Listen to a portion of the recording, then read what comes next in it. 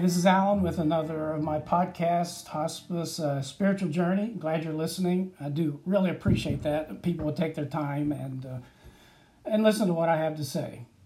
Hopefully there's something you'll find beneficial or inspiring or challenging, whatever. Just two things. I want to get right into what I have to say today. First of all, if you want to contact me, you have questions about grief or hospice or spirituality or whatever, you can contact me at hospicestorytime@gmail.com or alankeithpoe@gmail.com, and it's AlanKeithpoe. And also, once again, I appreciate Sharon Berger for allowing me to use her music, and it's so good. I would like to use more of it. Hopefully I'll figure out a way to do that at a later time. But, go to SharonBergerMusic.com and you'll can find out more about her, or go to YouTube, look her up on YouTube and see her playing some of her songs. So thanks, Sharon. Appreciate it so much. All right, let me say this before I start today. If I could do just one podcast and have people listen to it, it would be this one, I think, at least so far, because it's an important story to me, and there are just things here that I need to say, want to say, and hopefully that you will find it helpful. If I pause at times, I have jotted some notes here because there's things I don't want to forget to say. So if I pause and say, hey, let me see if there's something else here, then you'll understand that, because I like to do these as just though you were sitting here and we were talking. And like I say, as I worked on this week, there were some things I thought, I don't want to forget to say that. And then I might even want to say differently as we go through here, all right? So Dying to Live, the story of the first person I ever watched die. I'll just call him Bob. Wonderful man, probably in his mid-60s. Great wife. And so I had just finished my orientation, 2 weeks of orientation, and they asked me to go visit him in his home. At that time, the inpatient unit had just opened. It was brand new, beautiful place. So there wasn't enough patients for me to work there, just there. So I would see home patients, and I would come to the inpatient either in the morning or in the afternoon after I'd finished up with other things. So here I was on my way out to see Bob, and I was nervous, obviously. I was feeling some anxiety. I had dealt with people my whole adult life. That's what I did. But this was different. I was going to walk into a home where someone was dying. They knew they were dying. They knew that's why they were in hospice. And I was just a little nervous about it. I think most people would have been on their first time. But when I walked in, it wasn't long until I just felt relaxed. They made me feel relaxed, and instead of me encouraging them. And they told stories about life, about their relationship. There was laughter, which took me back a little bit. I guess I had in my head some crazy idea that I was going to walk in there and everything was going to be somber. Everybody was going to be sad. I was going to have to try to find some words to encourage them, but it wasn't anything like that. I'm not saying it isn't like that sometimes. Anytime you walk into a home or into a room, you're not sure what to expect.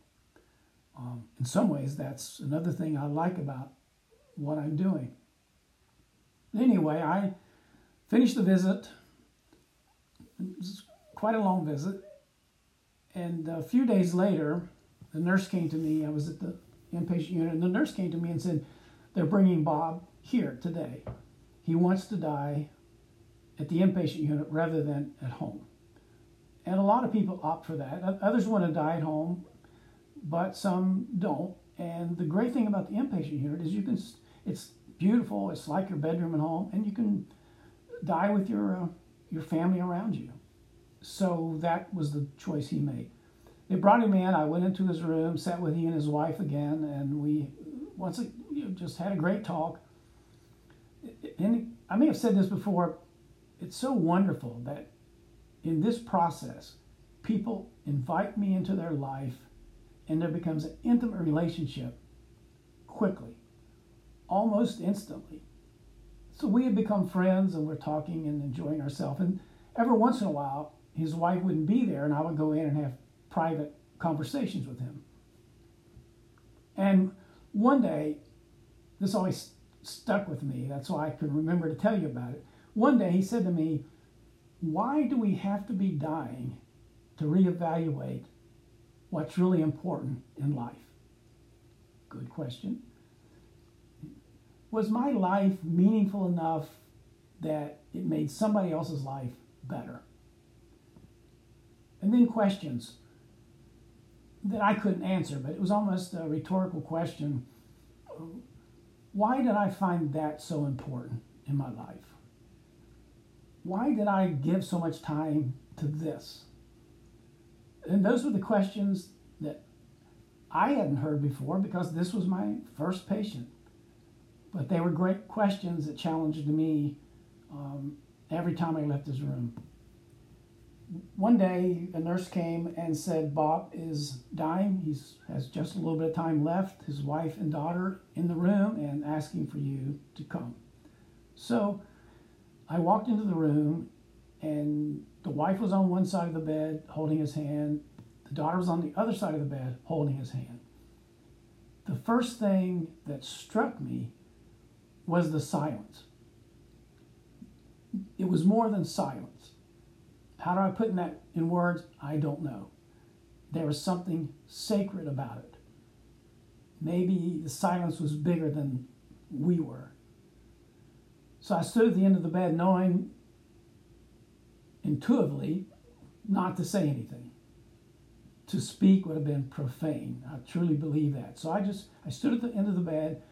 His wife turned, and I can see her right now as I'm talking about this. She turned and nodded and gave me a little smile, and she had tears, and the daughter did the same.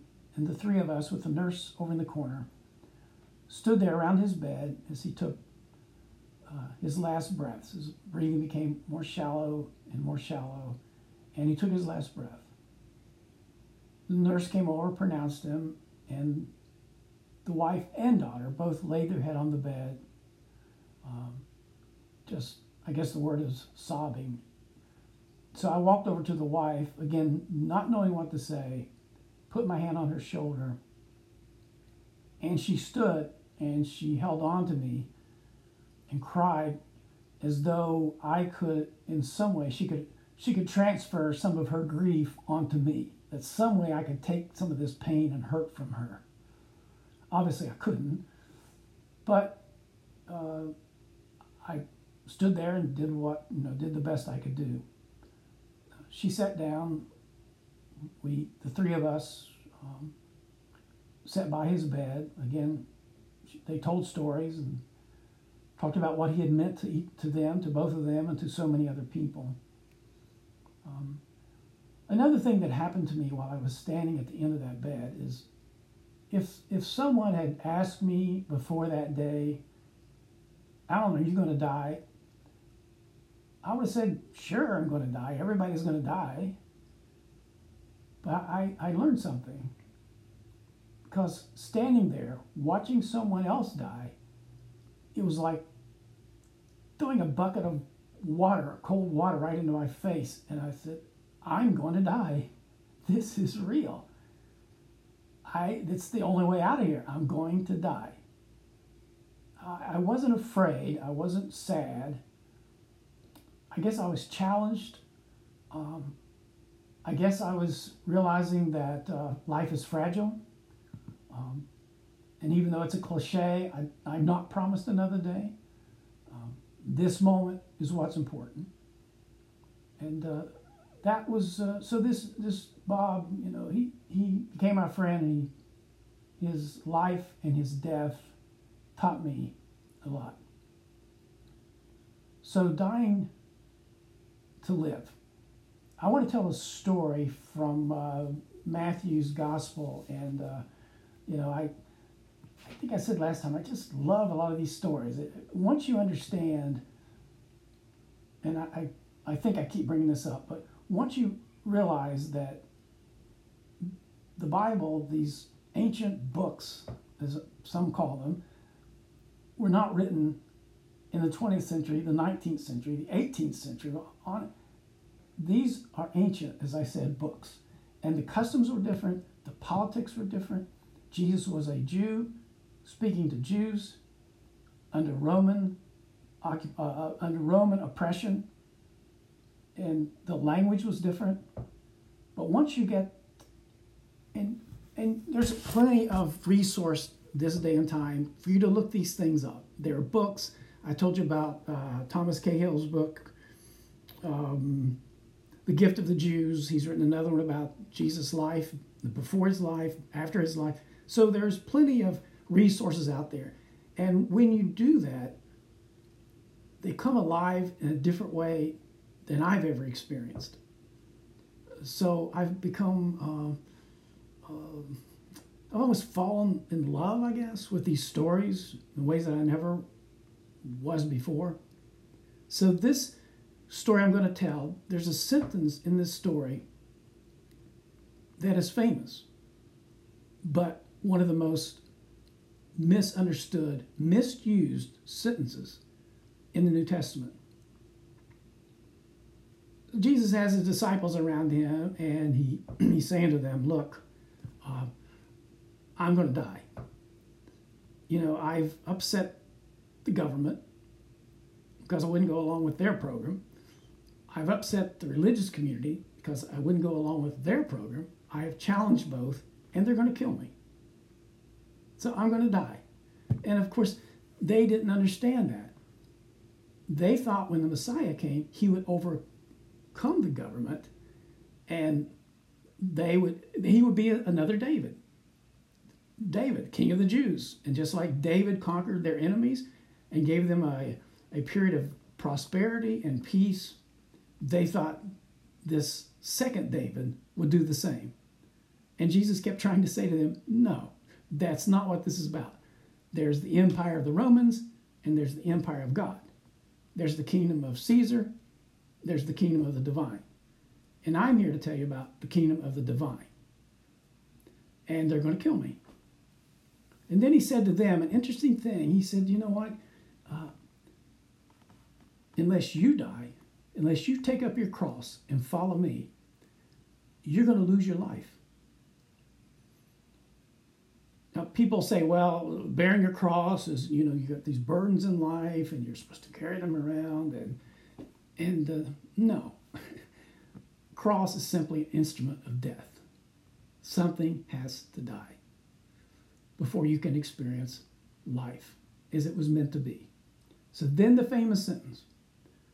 He says to them, what is it going to profit you if you gain the whole world, but you lose your soul? The word soul there is the same word as life.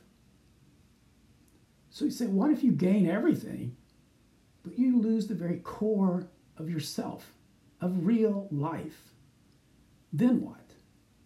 So this is not about gaining the world and not getting to go to heaven. This is about right now. What's happening in our life now? So there are three things I believe that must die in our life. You know, if we're going to lose or gain real life, then there's three things we have to let die. I think I heard these three words somewhere. I was driving in my car one day, and they came to me. So I don't think they're original. I don't think they're original with me. If they are, good for me.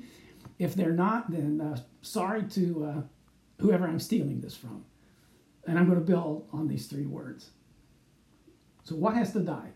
Our desire for possessions, our hunger for power, and our longing for prestige.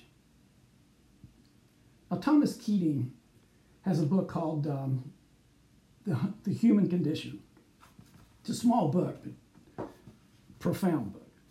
And he tells the story, you know, it's an old joke, really old, and it's not funny. But it's the joke about the guy who comes home and he can't find his keys. So he's looking in the street light, and these guys come along and say, "What are you looking for?" He said, "I'm looking for my keys to the house. I can't get in." And so they said, "Well, we'll help you." And they're all down in the grass. And they said, "So you sure you dropped it here?" And he said, "No, I dropped it over there somewhere by the porch." They said, "Well, why are you looking here?" And he said, "Because the street light's here." Now again, it's corny. It's not really funny. I heard it years ago, but he uses that to make a point. And here's the quote. Here's what he says. "This is the human condition, to be without the true source of happiness, which is the experience of the presence of God." What we experience is our desperate search for happiness where it cannot possibly be found. The key is not in the grass.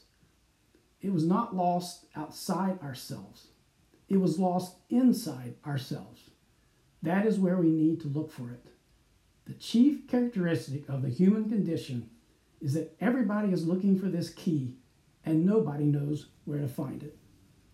I underlined those. I highlighted that paragraph, and every once in a while I go back and read it because I need to remind myself. I've lost the key, and sometimes I even forget where to look for the key. And the key wasn't lost on the outside of me. The key was lost on the inside of me. So first of all, what needs to die is our desire for possessions. Questions we need to ask, I think, is, can I find what my soul desires through what I possess? That's a question everybody needs to ask. Now, here's what I was going to say. People say, well, you can't take it with you. True. But guess what? It's not just your possessions you can't take with you. And I'm taking a little detour here. You can't take your anger with you. You can't take your ego with you. You can't take your resentments with you. On and on I could go. Those things have to die. Those things have to disappear as well, because they will not be allowed, as the Celtics say, to pass through the veil into the next world. So my feeling is I might as well start trying to get rid of them now, if I can. But back to the possessions. When I said this earlier, when people are dying, they never say, never say, "I wish I had more money." They never say, "I wish we would have bought that dream house that we always wanted." They never say, "Boy, I wish I would have climbed the corporate ladder. I always wanted to get that vice president position." You think that matters to them now? Those are the kind of questions they do not ask. And obviously reasons. So why do we ask them now? I'm not saying it's wrong to make money. I'm not saying it's wrong to have a nice house or to climb the corporate ladder. But once we buy into that's what I need those kind of possessions for my life to be meaningful, for me to have happiness, for me to be what I want to be. Once you do that, you've lost yourself. What does it profit you if you gain that new house, but you lose your real life? What does it profit you if you got that big promotion, but you lost your life, your true life, meaningfulness? So that's what has to die, and it's hard for that to happen. It really is. Because we live in a culture that saturates us with this. You watch commercials. You'll be happier if you had this car. You'd be so happy if you had these clothes. This toothpaste will make your life better because people are seeing your teeth are white. We are in a produce, consume culture, and so we are convinced that the more we have, the happier we'll be, and the more meaningful our life will be. Guess what? That's not true. And it's countercultural to believe that. You're swimming upstream. You know, the happiest person I ever watched die was a monk from a monastery close by. He was so happy. so joyous. We had the best talk. He talked about, and one day he told me that how crazy God thinks denominations are. He said, that God must think those things are crazy. He said, that didn't come from God. And so we had these wonderful talks. The guy never owned a car. You know, he never had to worry about where his position was at work. He was a monk who had given himself to prayer and to service, and he was so happy. His life was simple. I'm not saying we can all do that. I'm not saying we can all go live in a monastery or we all have to give up everything. I'm simply saying here's a man who lived with nothing but shelter and food and the joy of prayer and serving others. And if I had to pick out a person that died the easiest, died laughing, died with joy, it was him.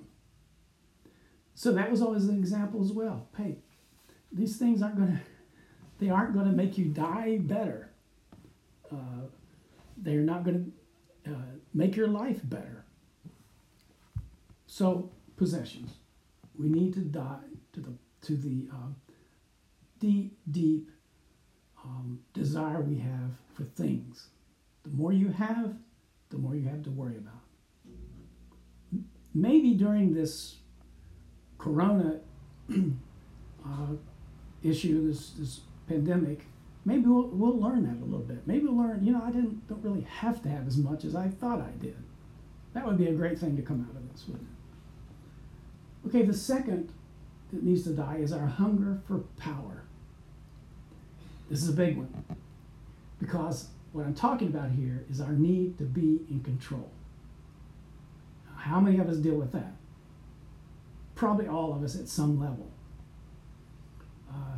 We want to control people, and we want to control people so they'll make my life better, and they won't make my life worse. So that becomes a dependency issue as well. So I got to control them, and we'll find lots of ways to do that. We might use guilt, shame, fear, rewards, lies, all kinds of manipulation to control them. Some people come up with great ways to manipulate. And I believe it becomes so much a part of us that we don't even realize we're doing it. Churches use guilt, shame, fear, all that to control. So it's the nations do it. All kinds of tribes do it.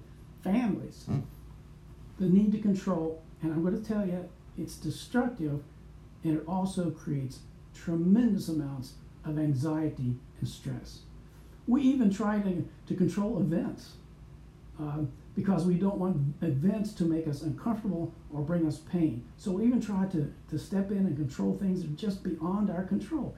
And some part of the healthy part of life, and I'm sure you've heard this before, is to know what I need to step into and to make changes or make it better or be there for somebody. And when I am stepping over my boundaries and I'm trying to control the person or the situation or the event. It's the source, as I said, of a lot of anxiety.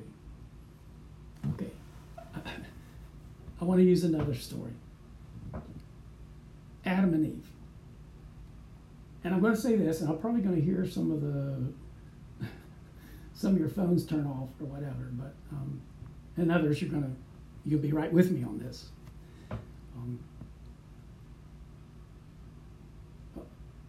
Thomas Cahill, I'm trying to decide where to start with this. Thomas Cahill made the point that only recently, as far as in light of history, in relationship to history, have people argued and wanted to know if stories in the Bible are true or not. That was not important to them. What was important is, why was somebody writing this, and what does it say to me?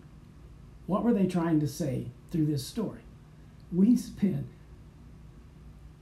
tons of our energy and our time and our money trying to talk about whether a story is true or not. And it distracts us from what it's meant to do, and that is, it has things to say to us. So the first 3 chapters of Genesis have probably been as controversial as any passage. First of all, I will say, whatever you want to believe about this is fine. You need to understand that the first 3 chapters of Genesis is a poem. There are two creation accounts in those 3 chapters. So, whatever you believe, I want to lay that out there. And I think that trying to make this a point of contention just divides us and causes us to not look, and it's maybe a corny statement, to plumb the depths of what this poem is saying to us. So that's my little sidetrack. I know what I believe about this. You believe what you want to believe about it. But for God's sake, let's not make it a divisive issue. Let's get here and see what's being said to us. Okay, enough of that little sermon. So the serpent, representing evil, comes to Eve and says, hey, so God said you couldn't eat this, right? And he said, yeah, we're not supposed to eat that. And then, the story goes on. And finally, he says to her, well, God knows if you eat this, your eyes are going to be open and you will be like God. If you eat this fruit, you will be like God. Now, James Finley makes an extremely good point about this story that just opened it up for me. I love this. He said, well, I thought that being like God was the whole point here. I thought as his creation, we are to be becoming like him. That's what Jesus said. So what's the deal here? Why is she being tempted to do something we're supposed to do? And Finley lays out the punchline because she was being tempted to try to be God without God. Now think about that. Isn't that is so great. She was being tempted to try to be God without God. And that's what the desire to be in control is all about. It's the desire to be God without God. And that's why it's so destructive. That the power issue, again, is an issue that is individual, it is community, it is nation, it is tribes, because we want to be God, but we don't want God to be involved in that. All right, enough about that. The third one is our longing for prestige. We want to be liked. We want to be accepted. We want to be important. We don't want to be rejected. We'd like to be admired, popular, even a celebrity. I read somebody said that's why Facebook's so important. You can be a celebrity on there for a while. So those are things we want. Now, it's not wrong to want to be liked. It's not wrong to want to be accepted. Some of the others are not so great, but that's not wrong in and of itself. But it's why I need those things. Do I think that having those things will give me life? So, what does it gain you? What does it profit you if you gain fame, if everybody in the world likes you, if you're the most important person in all the world, but you lose your life? Thomas Merton, I think, was the first one to come up with the phrase, the true self and the false self. And it's just a different way of saying a lot of things. The false self you could call it ego if you wanted. So his point was, and he's taken some psychology and putting it just in very spiritual terms, easy to understand. So he said the false self is that self that we develop to find, to make sure we're liked, to make sure we're accepted, to make sure we're important. In other words, to make life work for us. At least that's what we believe. So we have this false self. And it becomes so much a part of us that we don't even think that maybe this is not really who I am, who I was meant to be. Then he used the term true self. That's the self that we were created and intended to be. That's the real you. Some people use the term the authentic you. The false self wants prestige, to be liked, to be accepted, because it needs it. It needs those things to feel alive, to feel real.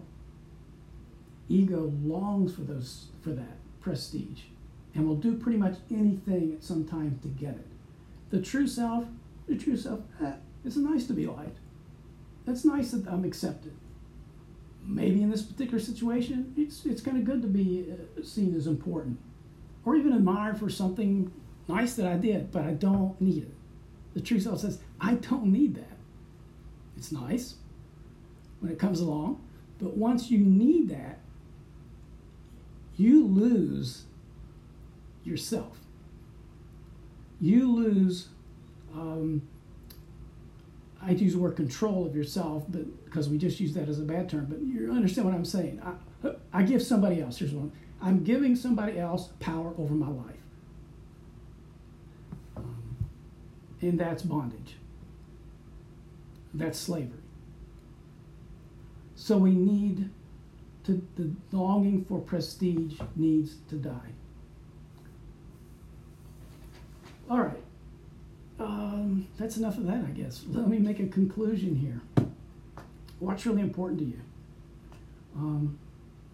What are you trying to gain that is so important that you're willing to lose your life? What do you need to die to so that you can live? What needs to die so that you can be the person you are meant to be? What needs to die so that you can be free? Free from the bondage of possessions, of the need for power, of the longing to be of prestige. What is it you think will bring you life? Whatever it is, it will rob you of life. Again, I'm not saying that these things aren't wrong. I'm simply saying when you want those things, need those things, want to use those things to give you true life, they become destructive. What's it profit you? You gain all these things, power, prestige, possessions, and you look back someday and you say, I lost my life. That teaching that Jesus did ends up with one last sentence that you don't hear about. I'm not sure I've ever heard it talked about. Because he said then, or what will they give in return for their life? I may be taking this out of context. I don't know. I hope not. I try not to do that because that's where we get so much destructive doctrines and teaching anyway. But to me, working with hospice, what I hear him saying, what would those people give just to return and live life the way they know now it needs to be lived? Well, guess what? You and I have a chance to do that. We have a chance today to let go of our huge desire for possessions, our false belief that we have to be in control, our constant chasing after prestige. When we let go of those, we can enjoy them in healthy ways, but also live the fulfillment, a life of meaningfulness as God intended us to live. All right. I will end with this, kind of a blessing I read recently, and Paul was writing to these people at Corinth who were really a mess. And he ended it by this blessing. He said, may the God of love and peace be with you. And that came to me this morning, and I want to say it to you. Offer you that blessing. May the God of love and peace be with you today and every day. Thank you very much.